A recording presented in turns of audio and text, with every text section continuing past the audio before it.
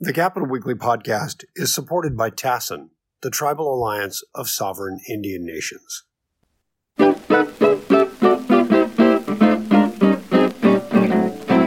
Hello, everyone, and welcome once again to the Capital Weekly podcast.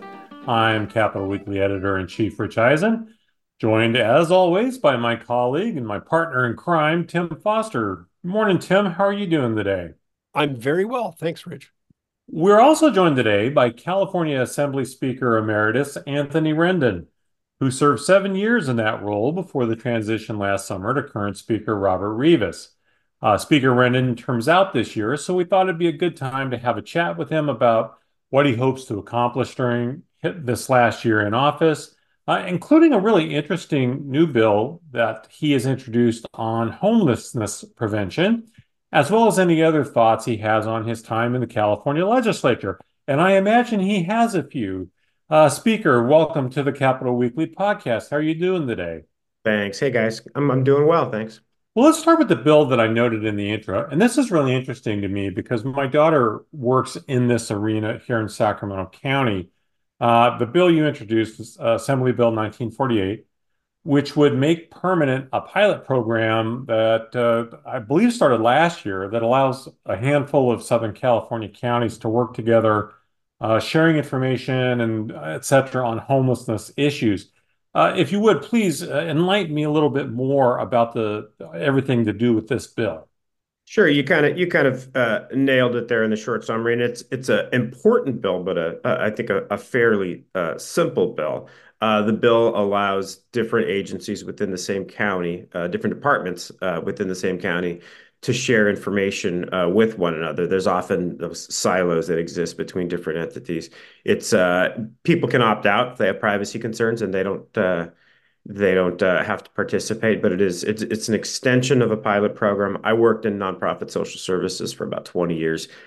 I understand both how important information sharing is, but I also understand how different departments can kind of can create silos and isolate themselves and their services from one another. So it's important. I will tell you both that I did an interview not too long ago where I brought this topic up, and I got contacted by a member of a county board of supervisors that's not included in the pilot and asked to be included. So if there's anybody listening and you're interested, let us know. Well, like I say, I'm a little fascinated by it because, I have a somewhat personal stake in this too, because my daughter works in this very area of, coordinating teams that go out into the field to try to coordinate services and hopefully get them off the street. And there are problems with, people that are unhoused often move around. And, if you've got one county trying to help them and there's, a record of something somewhere else and they don't know about it, you're getting duplicative services, et cetera. So it's actually more of a challenge in dealing with, trying to help the homeless population than it sounds like when you just say, information sharing. So it seems like a pretty important thing. Yeah, very much so. And there's an analogy. I used to work in the environmental field, and I remember talking to the city of Los Angeles. And if you can picture Los Angeles City Hall, this vertical building, I remember going sort of almost floor to floor, talking to different department heads about recycling and how best to do it. And it was literally the fourth floor had a program that the fifth floor didn't have, and the sixth floor had a different program, and the seventh floor was doing something else. So it's those types of things that I know frustrate people about government, and why nobody should be reinventing the wheel here. And particularly, we've seen in places like London, for example, how that information sharing is so important, both in terms of making sure that the providers have all the information they need about the homeless population, but also that the homeless population themselves has all the information they need. Also, just curious, I know it was a fairly new program. Do we have data or anything from this part of the project that says, hey, this is really working. We gotta keep this going? Yeah, absolutely. The program has been successful in those counties that are utilizing it, and we want to make sure that they continue to utilize it. Also want to make sure that other counties get to use it as well. There's always things, sort of mid-course corrections and those types of things that we want to, if we continue to run the program, we get to sort of, weed out some of the bad things about the program, and this gives us an opportunity to do that as well. And we know we're in a budget problem, to say the least, how's the state budget shortfall going to impact on this? Is there a big cost associated with any of this? No, not with this specific program. The costs, if anything, I think this will help to save money and help to cut down on information duplication efforts on the part of counties. So from a state perspective, no, and I think it'll help to save the counties money. You're right. The state budget crisis is real, and we're going to have to look and see how that affects other aspects of governance, but I don't think it come into play here. Well, as we were kind of prepping for this, I realized you spent basically your entire term pretty flush. I mean, there was money in the kitty, so you left at the perfect time for you anyway. As far as looking at, I don't know, the numbers change all the time from 38 billion to 73 billion. But any thoughts on that? Like, any advice you would have for your successor on what he should be doing, or are you just going to let him figure that out on his own? Well, it was all me, for one thing. All that success and surplus was entirely me. Just kidding. No, it was I was lucky. Came along at a time when there was an incredible amount of money, and we were able to invest it. I don't have the experience of that the speaker and this new pro tem and this governor are going to deal with. You're right. I've lived a very charmed life. If you look at my class, we got here in 2012. We were with people who had the complete opposite experience. My wife, who worked in the building as a staffer for, a long time, had that experience too. So I hope the class of 2012, I hope we remember that this isn't the way things normally are, and I think we need to be appreciative of all the things that other folks have gone through in the past. This will be very difficult. I'm proud of the rainy day fund that we built as a state, and I think that'll be incredibly helpful. I think our rainy day fund is larger than the state budgets of like 33 states. But you're talking about numbers in excess of $50 billion that can go away right away. As I noted, you're approaching, you're at the end of your time in the legislature, but you're not, to sound like Monty Python, you're not dead yet. So what are your other goals and priorities do you have for the time this year, this time that you have left in the building? It's a big focus on the arts. We're working on a cultural arts center in my district. We've raised about 120 million, have about 50 million left to raise. If you look at a cultural heat map of Los Angeles County, see an incredible amount of arts investment in West LA and downtown Los Angeles, in and around USC. When you get to communities of color, Black and brown communities in particular, you see none. Having an arts facility in the district not only would allow so many of the world-class arts institutions to share what they do in the district, but it would also allow our incredible group of local artists to have an opportunity to show off their works in world-class facilities as well. So that's a big part of what I'm focused on. Also focused on my chairmanship of the Joint Arts Committee. That was one of the last things I did as speaker, was to appoint myself, active, complete, lack of ego. Made myself the Joint Arts Chair. My first job out of college was at the Museum of Contemporary Art in Los Angeles. I have always said that my last job before I do die, will be in the arts. My doctoral dissertation was on aesthetic theory in the late 20th century. So the arts are really important to me. So that Joint Arts Committee, and we're doing a tour, I think, in Fresno this upcoming day after tomorrow, in fact. So I think it's really important to me. Also, when Dana Gioia, who's a good friend, when he was the poet laureate for California, he did poetry readings in every county in the state, and I thought that was really cool So for me, this opportunity to chair joint arts, we're going to Fresno first. I think it's really important that, it's everybody knows about the great world-class arts institutions that exist in the major cities in this state. But the stories, there are stories everywhere, and stories need to be told. The current poet laureate is from Fresno. And I want to make sure that I've said this before, you draw a straight line from Coachella through the Inland Empire, through the Central Valley, up through Redding.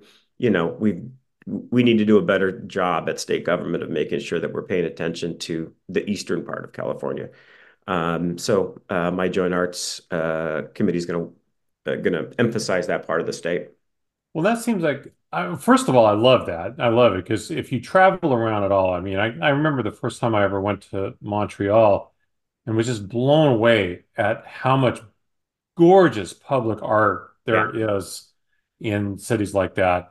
And, we've seen it so much growth in that area here in Sacramento. And, I think it's just such a great thing for a city to have that level of public art. So I wholly support that. Again, big challenge during tough budget times. I mean, do you have a sense of, because that's often one of the first things that get cut, in a bad budget is they take away money from the arts. I mean, that sounds like that might be a knife fight in the brew. What do you think? Yeah, absolutely. I mean, and that's historically been the case. It's historically been the case in California. It's historically been the case in the US. It's historically been the case in the world. If you look at a lot of the great public arts projects, the New Deal Arts program, you think about the Mexican Muralism program, which was a public arts project. Those were important not only in terms of sort of creating a national identity at a time when that was badly needed, but also helping to keep people employed. And I think we've done in the arts, I think what we need to do a better job of is talking about the jobs created, the tax dollars produced from the arts. I don't think we've done a very good job of that. And when you talk about a bad economy, making sure that artists are employed, making sure that architects are employed, making sure that, artisans are employed is as important as making sure that anybody else is employed. Right. It's interesting you say that. About 12 years ago, I wrote a report for the city of Sacramento about arts jobs, and it was amazing Yeah. how many jobs relied on arts. First off, just people either working directly for arts institutions or artists that were getting paid to make their work. But then the extra money that would come in when someone would come to a play, and then they would also go to a restaurant or maybe even stay in a hotel. Yep. And it was stunning. There was, the federal arts NEA. yeah, exactly. They had done a massive study and done all the numbers, and then was extrapolated here into Sacramento, and it is amazing how much the arts actually generate for an area. And then my background is I actually have a degree in art from UC Davis, and I'm involved in the Verge Center for the Arts here in Sacramento. So something very close to my heart, and I can't let this go without mentioning that I was at a memorial service for Phil Eisenberg, Sacramento mayor, former assemblyman, head of the Delta Stewardship Council. And, he and his wife, Marilyn, were incredible. Well, Marilyn still is an incredible art supporter, and one of the reasons we have the public art in Sacramento that we do is because of Phil's creation of a fund. I think 1% or 2% Yeah. of every building's budget has to go to public arts. So, it is really important. People don't realize it, they don't think about it, but it's much more than just some sort of a luxury for other people. It's something that really makes a community. Absolutely. Yeah, you're absolutely right. I actually didn't know that about Phil. That's good to know. I talked about the Museum of Contemporary Art earlier where I worked. That was built, there were two, two were built, three were supposed to be built at the California Plaza, these giant office towers. Those were so massive that the museum was actually paid for by the 1% from that development. So yeah, I mean, you start to think about the extent to which those programs have an impact on lives. And you talked about secondary and tertiary impacts on the economy, but it also has that same, I think, impact on people's lives too, right? I mean, I think I remember my freshman year working on the water bond. I was reading all these books on politics that I found pretty hopeless. I just didn't find it very interesting. And I went back to, reading, philosophy of Andy Warhol A to Z and, Rothko's. I remember reading Rothko's writings. And your mind just starts to work differently. I think more creatively. And I think having a doctor, having a lawyer, or you think about like, if you've ever read the double helix, right? That when Watson and Crick were trying to figure out the structure of DNA. And one of them, I don't remember which one, said like, "Oh, I think it's a helix." And then the other one looked at it, at the picture and said like, "No, it's not beautiful enough. It can't be." And then they went back and did the math again, and they figured out that the structure was the double helix, right? And that was aesthetics informing science, right? It was aesthetics informing a sense of, a sense, science. And I think people who are able to think creatively, people who are able to think, who are able to utilize so many of the skills that are important to the arts are better at everything, better at so many other aspects of life as well. Speaker, we've talked a lot about your some of the challenges and opportunities and things in the legislature. Your time as speaker ended on a sour note for you. Thinking back on it now and all the challenges that you did face, if there weren't budget ones, but you did have COVID for sure. You were speaker during a time when the Democratic Party gained super majorities, but hardly could be described as a monolith in any way, almost as fractured in a way as if, in some ways, as if it's two different parties. Mhm. Now that you've had a little chance to step away from that pressure cooker and think about it maybe in a reflective way, is there anything you would do differently? Is there anything that you absolutely would not do differently? What are your thoughts back on that time? I mean, 7 years is a long time to be speaker throughout some of these challenges. The longest I've ever had a job. Um, what would I do differently? I mean, I'm the world's greatest, self-doubter and regretter and all of that. So I'd probably, I wake up one day and I think I do everything differently. I wake up another day, I think I do half of the things differently, and everything you do impacts everything else. So it's really hard to say, right? I do think we often at the beginning of like this time of year, you start the year and you have a plan about what you want to do. And you're right. You're right, Rich. All of a sudden there's COVID, and that's a curveball. All of a sudden there's Donald Trump gets elected, and that's a curveball. All of a sudden you have lose, a bunch of members from Me Too, and that's a curveball. So, it's hard. It's a job. Again, I worked in the nonprofits. It's same thing. It's a job. They're both jobs where you have a plan, and it's hard to kind of follow through with the plan because things happen. Things keep the game, the field keeps changing. So in terms of things, that I would do differently, it's hard to say. It's hard to say.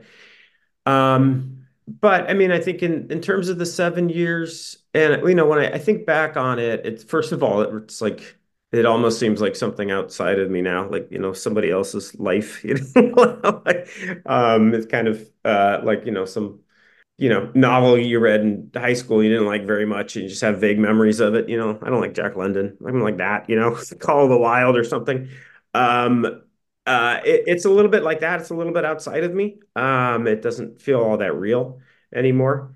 I think what I'm proud of, I remember my second or third year as speaker. I remember talking to a guy who'd been working in district offices for, he said, 20 years in the assembly. He said, I don't feel like we really started doing anything until recently. Like, I'm part of the National Speakers Conference, part of DLCC, Aspen Institute. All the conversations revolve around like, oh, government's so stagnant, and why don't we do anything? And, how do we move forward? Hey, look, guys, if you're a Republican, you may hate the stuff we do in California. If you're a progressive Democrat like me, you might think we don't do enough, but nobody can say we don't do anything in California. And that's what I think I'm most proud of is that doing, that trying different solutions and actually accomplishing things. like everything else, sometimes, we didn't make the progress we wanted to. But there's a real culture now in the legislature, a real expectation that we're going to do things, that we're going to accomplish things. I remember doing the water bond, and sort of like I'd be talking to people and I'd say like, hey, this is real. Like we're going to do this. We're going to get this on the ballot. As a freshman, I didn't know any better.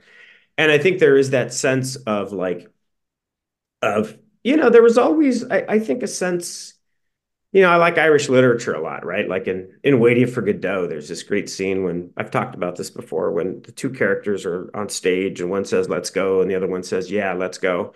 And then the stage direction says they do not move, right? And that's kind of like, it's kind of politics, right? It's like all these great speeches and la la la. And now that I'm, no longer speaker, I sit on, I sit on the floor and I do a lot of resolutions. We do like, oh, it's kite safety month. Hey.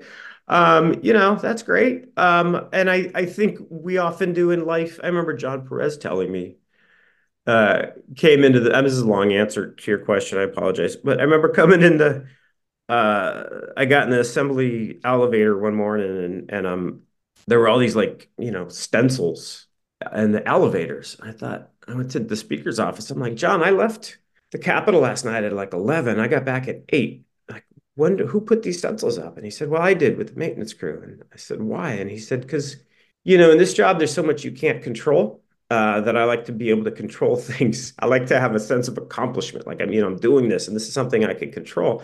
And I think that's a big part of human psychology, right? I think I used to get really angry and frustrated at the number of, you know, what I regard as crappy resolutions we did, like, it's park make life great month. Like, yeah, great, fantastic. It's not really why you got elected, right?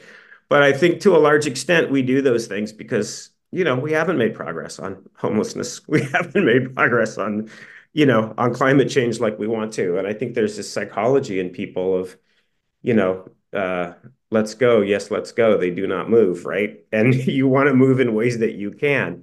So I think I'm a little bit more sympathetic about that now and trying to kind of understand the psychology. But, hopefully, if there is anything that's changed in the past 10 years since my class got here, it's an expectation, a sense of doing, a sense of we're going to accomplish things. We're going to send bills to the governor and, she or he may sign it or veto it, but we're going to do stuff. And that's what I'm most proud of.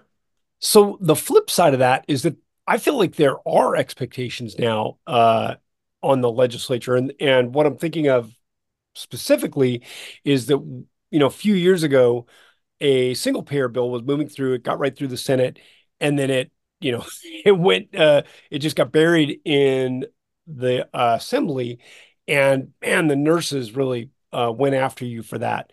And there was an expectation that that was ready to go. Certainly, following it from my perspective, I mean, I was not on the inside. It seemed like there wasn't any money for it at the time, and it probably wasn't going to go anywhere. But the speed with which it moved through the Senate sure implied that it was going somewhere, and then you stopped it dead. And that was kind of a dramatic moment. Can you talk about that and about sort of, I don't want to call them like showpiece bills, but bills that probably aren't really going to go anywhere, but they look good. Boy, when you go and you're going back to your district, you can talk about how you voted on it, but it never was probably going to become law at that moment in time. Yeah, absolutely. And you said, I appreciate you saying it stopped, it got lost somewhere in the assembly. It got stopped at my desk. I stopped it. And it's, honestly, there was no difference between, I was talking earlier about, resolutions about, wear your life jacket month, right? There was no difference between that and the single payer bill. You said there was no money. There was no reference to money at all. Zero. There was no reference. The federal government would have to give California a waiver to do the program. There was no reference to that. Keep in mind, Donald Trump is president of the United States. Is Donald Trump going to give us a waiver to do a single payer program? There was no reference to Prop 98, which if you change the equation of spending in California, if you take money away from education, they have to go to the voters and they have to undo Prop 98 or change Prop 98.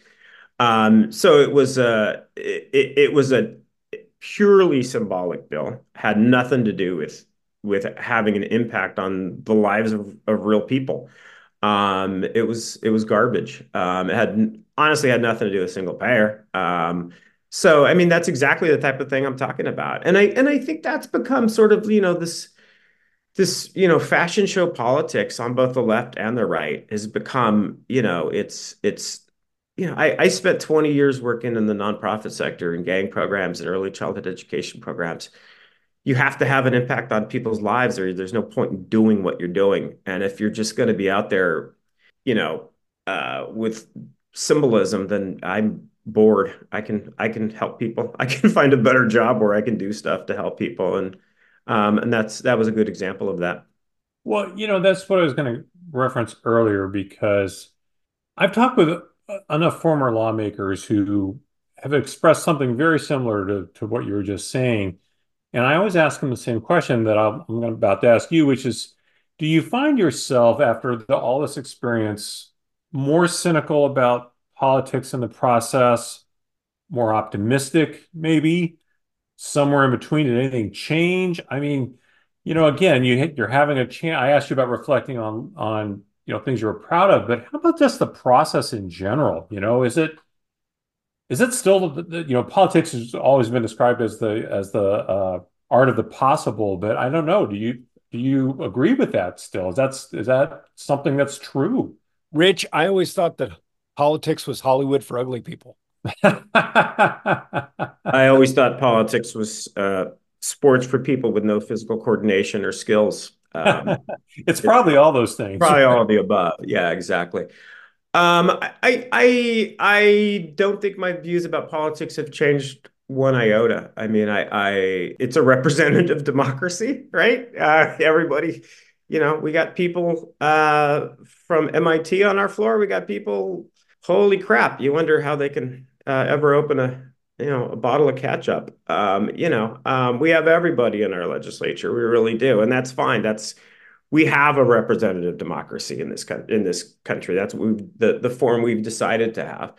And we have, just as importantly, we have folks who work in the building, experts on policy and all of that kind of stuff. And that is, indispensable part of government. One of the benefits, I think, I studied philosophy, and when you sort of think about things across, maybe the only thing Jerry Brown and I had in common, when you think about things from the perspective of 23 centuries, my feelings on ethics, people's ethics hasn't changed. My perspective on democracy hasn't changed. My perspective on human nature hasn't changed. There are little anecdotes here or there that you learn, but it's the same. It's What's interesting is the perspective, right? I mean, 20 years working in the nonprofit sector at the granular level versus in Sacramento at the 30,000-foot level. I think, going back to the district and working on programs and services, I think I do it differently now. I think I probably do a different job and sort of like, inform. I think each informs the other. But in terms of like the way I view the world or view democracy or view politics or any of that, nah. It's a lot of good people out there trying to do the right thing. A lot of people who wonder why they're doing the job. Right. Well, I'll ask you a closing question that I probably know the answer to, but we're learning, of course, just in the last day or so from when this is being recorded. Yet another recall effort against the governor. Any thoughts on that whole scenario? It's crap. It's frustrating. It's divisive. It's a waste of time. It's a desperation. You know, we I understand we have aspects of direct democracy in this country and in this state and aspects of representative democracy. I think that's an incredibly abusive, incredibly distracting use of direct democracy. The governor has twice been elected in landslides in general elections, and to utilize this, what is essentially a 19th century device to just stall things and create a distraction. And we all know how it's going to end up anyway. Same way it ended up last time. It's a waste of everyone's time. It's great for Twitter and whatever, and that's kind of the way a lot of people in politics seem to live their lives anyway. And the truth is, if you're a Republican and Sacramento or in California, I mean, it's you're not going to get much done anyway, right? So it's pretty much about that protest and about being vocal. But it just seems like you could kind of figure out other ways, better ways of using your time. Go, play with your kids or learn to play the tuba or something. There is the alternate path for anybody seeking to do something like this. Go learn how to play the tuba. Yes, that should be our new state motto or something. Wise words of advice on a better way to spend your time. So, well, Assembly Speaker Emeritus Anthony Rendon, thank you so much for joining us today. Been a great conversation. I really appreciate it, and wishing you all the best. Thanks, guys. Really appreciate it. Thank you. Join Capital Weekly on Thursday, March 21st for A Conference on Crime. With high-profile retail thefts making big news and drug-related deaths climbing, pressure is on elected officials to act in 2024. 3 panels of experts will discuss the problems and potential solutions. San Francisco District Attorney Brooke Jenkins will deliver the keynote address. Attend in person or by Zoom. To find out more, visit capitalweekly.net/events. The worst week. Worst week. Worst week. Well, when it comes to worst week in California politics, we don't do it too early in the week because often things change. And this is a classic case of one of those, because early in the week, it definitely looked like Steve Garvey was going to be the leading candidate for our worst week in California politics, because, when people that seem to know you very, very well come out and support your opponent, that should tell people a lot of things about you. And that's, of course, what happened with Steve Garvey earlier this week when 2 of his former Los Angeles Dodgers teammates, Dave Stewart and Dusty Baker, both came out and endorsed Barbara Lee in the race for the U.S. Senate. And that normally would have been kind of a bummer. That's a bad look. Of course, he ended up having really not a bad end of the week because, according to the latest IGS poll, Berkeley IGS poll, he actually has pulled at least either dead even or maybe even slightly ahead of Adam Schiff in the polling for that race. So maybe that softened the blow enough to make him the runner-up candidate. But Tim, we have a very legit, real worst week in California candidate this week, and I believe he goes by the name of Gavin Newsom. It's true. Although earlier in the week, as this story developed, I wasn't sure who was going to be. I thought that this story might be the worst week story, but I wasn't sure who would actually be would be the ox getting gored. Wondered if it might be Panera Bread. I wondered if it might be Assembly Member Chris Holden. But ultimately, as this has sort of come out, it sounds like this is not going to be great for Newsom, who's already, we've learned in the last few days, is going to be facing a recall. Well, or an attempt to recall, and we'll see if it even qualifies for the ballot, which, never great. On the other hand, the flip side of that is if it does qualify for the ballot, then it's going to give him unlimited ability to fundraise. There's no limits on fundraising to fight a recall. So he can fundraise a ridiculous amount of money, which he did last time, actually. Right. So in a sense, that could almost be a good thing. But this Panera Bread story, it's weird. It's funny. It's totally like the weird things that happen when you're making the sausage of legislation. But I think Newsom is definitely going to be the one feeling the heat out of this. Well, and we were talking about this off air, the irony, Newsom hasn't really been touched by too much of what looks like scandal or, something along those lines. But the 2 most prominent, if you count this one, and of course, the other one was the French Laundry incident, which, a lot of observers credit with, being the driving force behind gathering enough signatures to get the first recall on the ballot. So will this one be the same? Well, I have to tell you who's having the best week in California politics, because the Rescue California people, that came out with all of the normal stuff they come out with to say when they decide they're going to do this, which looked very, very much like a fool's errand to some extent. And then the San Francisco Standard comes out and reports that, yeah, the reality is they're $1 million in debt from the first recall, and this is just a way to raise money to try to clear those debts. And so it looks like a really almost scandalous there.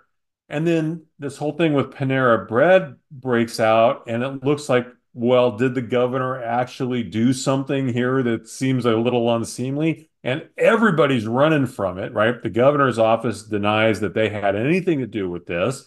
Chris Holden says, oh, well, I inherited this. It wasn't anything I did. You've got Tia Orr of SEIU saying, hold up, that's not at all what happened. This is, and now everybody's struggling to come out and figure out, well, how does it get determined what kind of a company will be exempt, if any, should be exempt from this minimum wage law? So just for those, I'm sure most of our listeners will be well familiar with this, but just to get a real backstory very quickly, AB 1228 by Assembly Member Chris Holden was the state's minimum wage law. It gave a raise to the state's minimum wage for employees working at fast food restaurants. Will bump them up to $20 an hour. It passed in 2023. A similar bill had gone up in 2022, didn't go through there. Here's the real irony when all this comes up. I find that Capital Weekly's right in the middle of it because the Panera guy in question, the Newsom donor, Greg Flynn, actually wrote an op-ed that we published in Capital Weekly and about why this was such a terrible idea. And then the bill did change ultimately, and it did get signed. But anyway, so here we are. I didn't even realize we were in the fray. But this did get passed, and now everyone says, well, why is this strange exemption for bread baking in this bill? And no one seems to figure out how it could be there. I have to say, maybe I'm being a little bit of a Pollyanna here, but I do think it would be weird if the governor's office would be that down in the weeds on legislation. Maybe. I mean, maybe I'm totally misreading this, but that seems like it'd be a little weird for them to be down in the weeds, especially on something that would be as obviously able to be teased out as this.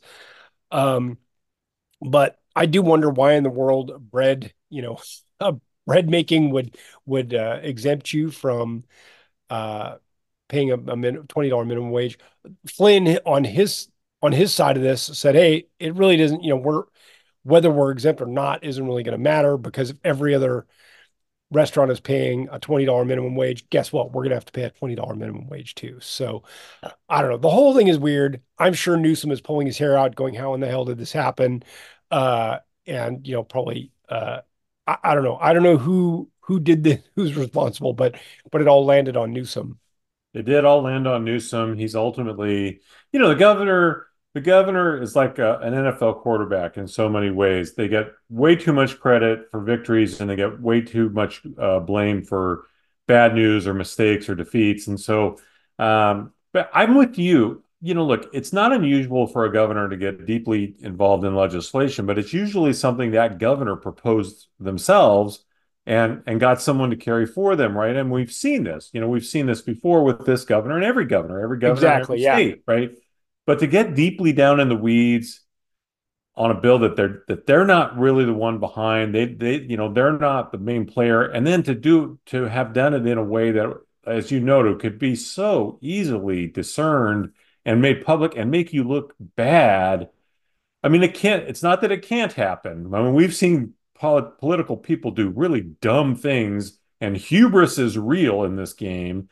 It just would seem unlikely in a case like this, but again, we're not taking a side here. We're just saying it's an odd thing, and at the end of the day, the person who's getting the brunt of the negative stuff out of all this is the governor. So I think he came from behind and snatched a victory from the jaws of defeat by racing past Steve Garvey to win our weekly race for who had the worst week in California politics.